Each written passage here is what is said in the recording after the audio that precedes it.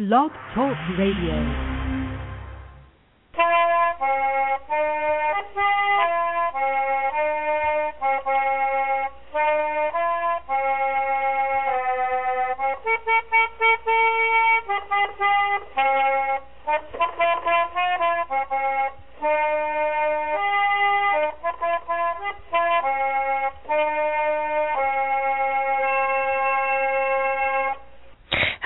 Everybody, and welcome to Trundlebed Tales Radio.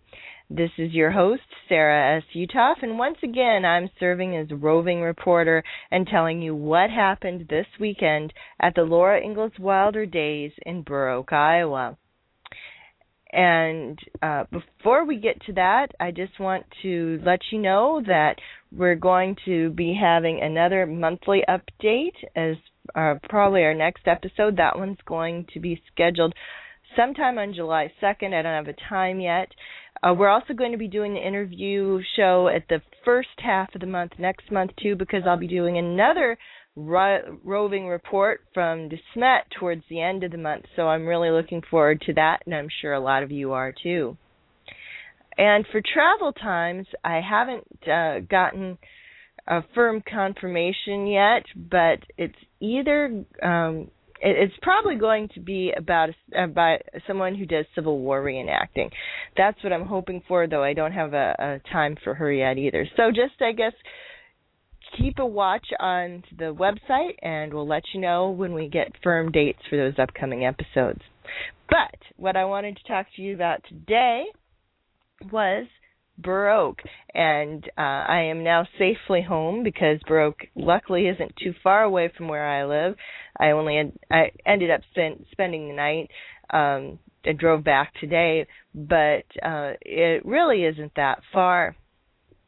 So you didn't get an on-the-spot report, mostly because I wasn't sure at the time, because after he did the Laura Day, during the day yesterday, there was a play going on in Decorah by the New Minowa Players. They were doing Anne and Gilbert, which is only the second U.S. production of that show. It's the sequel to Anne of Green Gables, the musical, and I wasn't sure what the timing was going to be on that, so that's why you get a little late report today. Well, if you want to see what the actual full schedule was for Burr Oak, it's available both on Beyond Little House and on the Trundlebed Tales blog. And there's the whole schedule of events to give you kind of an idea of what's going on and what kind of things they had. Before I got there, they had a 5K run, and they had also started with the children's games. There was a program by Mary Jeffries, who has written a curriculum guide to the Little House books, where she covers the entire 9 set of books within 1 year.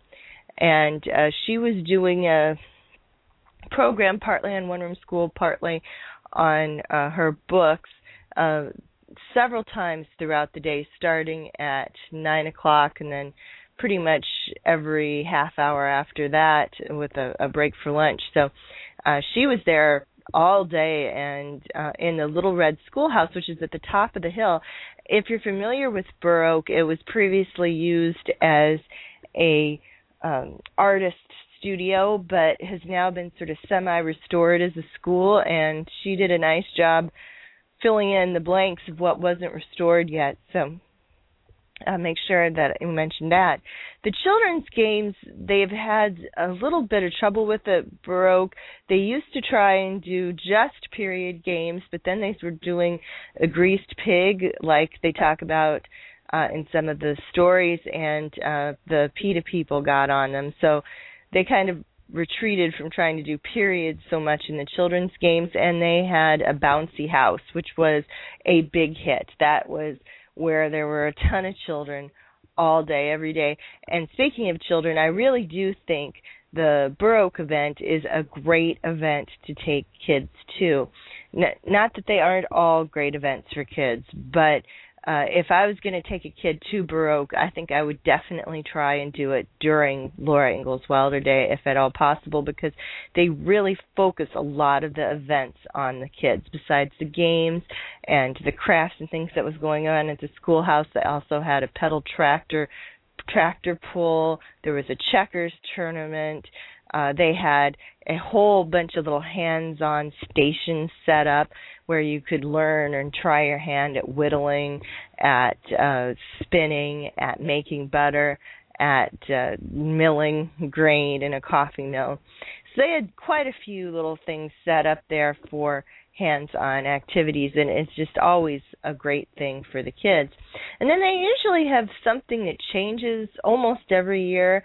There's always something different, some different big event going on in conjunction with the days. And this year they had a stagecoach, and I was able, I hope it turned out, I got a picture of the stagecoach right in front of the Masters Hotel, which I am really looking forward to including in my program. So I really hope that one turns out. And I didn't get to ride in the stagecoach because I just should have gotten there a little earlier in the day, but I'm hoping that they'll have that one again, if not next year, then sometime soon. They always have the parade, and if you have not attended a parade in a small town, I will warn you that they tend to be, well, all-consuming. The town kind of shuts down during the parade, so you want to aim for either being there before the parade starts or wait until it's over, because otherwise it's just a mess to try and navigate through town where most of the roads are kind of halfway blocked off. So that's just a little piece of advice. The other big event that was going on this time was they actually had a dedication ceremony for the park that is behind the Masters Hotel. Now, if you're not aware of it, behind the actual Masters Hotel building is basically what would be the second half of a city block, if it was laid out that way, that serves as a park. And Silver Creek runs through it. And that ground is all owned by the museum. The area right behind, the bridge, the children's play equipment, which is closer to the road in the back, that's all owned by the museum. And they dedicated it and gave it a name this weekend, and they called it Founders Park. And that was because the only reason that there is a Masters Hotel museum for you to go to see today is because of 4 people. Lynn Danielson, who was the a librarian at the school in the area at the time, David DeCou, Lorraine Hoke, and Jean Jenkins. And they dedicated the park to all of them, called it Founders Park, and Lorraine and Harvey Hoke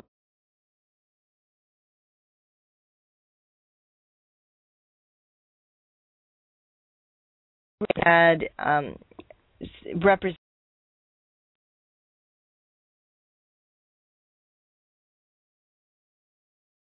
that attend the event. But if you go there now, in the little corner right across from Ma's Herb Garden, you'll see sort of a cement boulder kind of thing, and in the middle is a plaque, and it says Founders Park and has all their names. Now, I will warn you, if you want to take a picture of it, bring something with you to act as a sunblock. It is highly reflective, and you just could not even read it hardly if you were just standing there looking at it, and it would reflect you if you were standing over it trying to take a picture. So I got along my trusty sunshade and used that to block the light and shot under it, and it seems to have come out all right. So I would recommend doing that if you want a picture of the Founders Park. And we really do owe a great debt to those people, because what they did after they located the correct building as the Masters Hotel, they actually mortgaged their own houses to get the money to buy the Masters Hotel as a starting place. And after they did that, they ended up working together with groups, doing fundraising, doing a Pennies for Laura program across the state. They got a National Guard Engineers unit to come in and replace the foundation.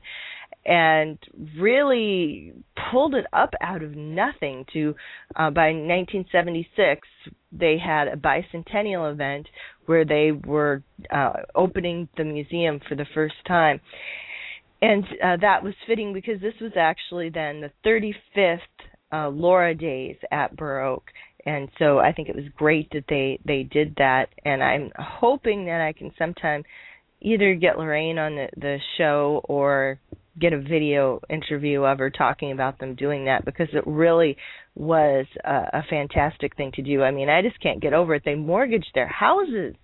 That's how much they believed in this. So it was really a great thing, and I was glad that they could do that.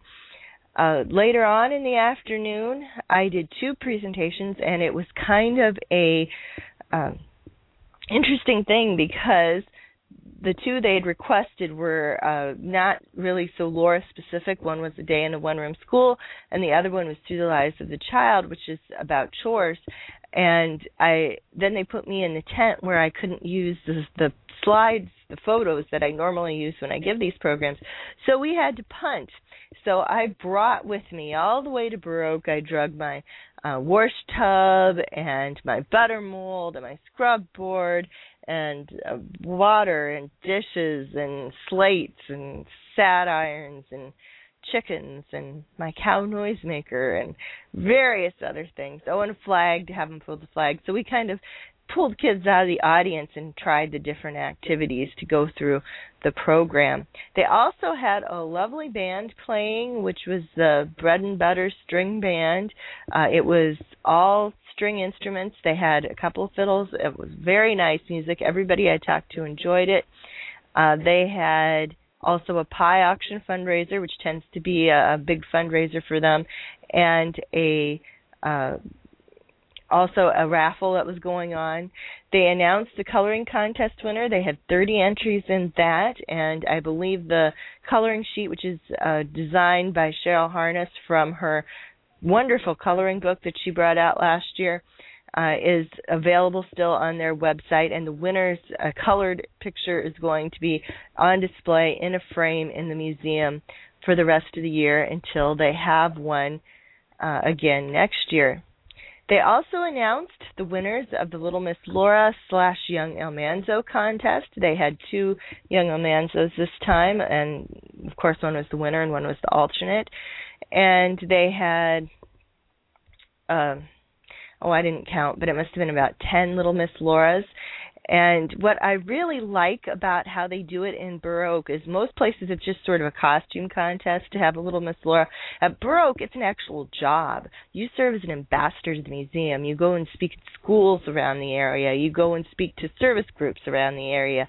You appear in parades. And one nice thing is they always felt bad that, you can't pick everybody. They had a Little Miss Laura and an alternate, so hopefully one of them would be available for every event they wanted to cover. But then they said that everyone else had done such a good job that they were going to kind of make them a court and call them Prairie Girls, and that the Prairie Girls are going to walk with them in the major parades and get to show off their costume, which I think is a wonderful compromise.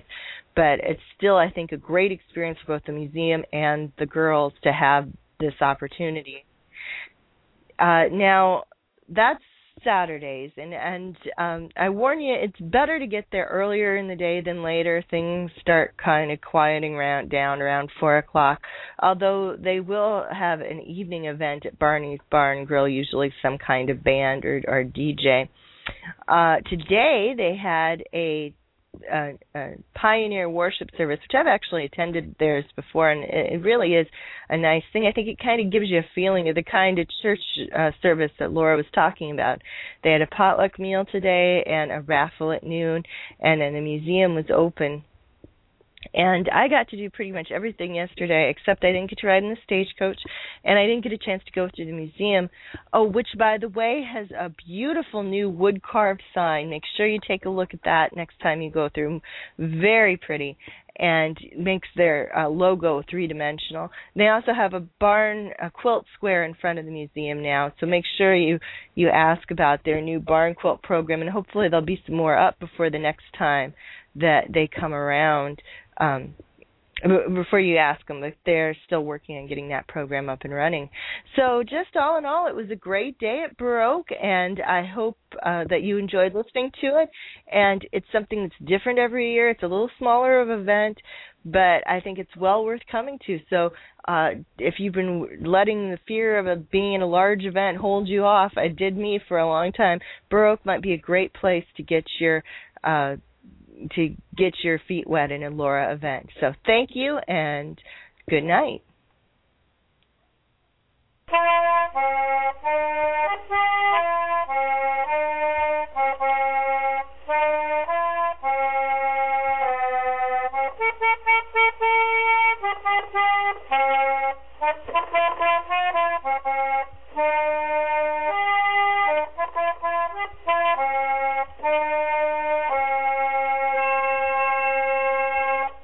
Judy was boring. Hello. Then Judy discovered ChumbaCasino.com. It's my little escape. Now Judy's the life of the party. Oh, baby, mama's bringing home the bacon. Whoa, take it easy, Judy. The Chumba life is for everybody. So go to ChumbaCasino.com and play over 100 casino-style games. Join today and play for free for your chance to redeem some serious prizes. ChumbaCasino.com. No purchase necessary. Void where prohibited by law. 18+ terms and conditions apply. See website for details.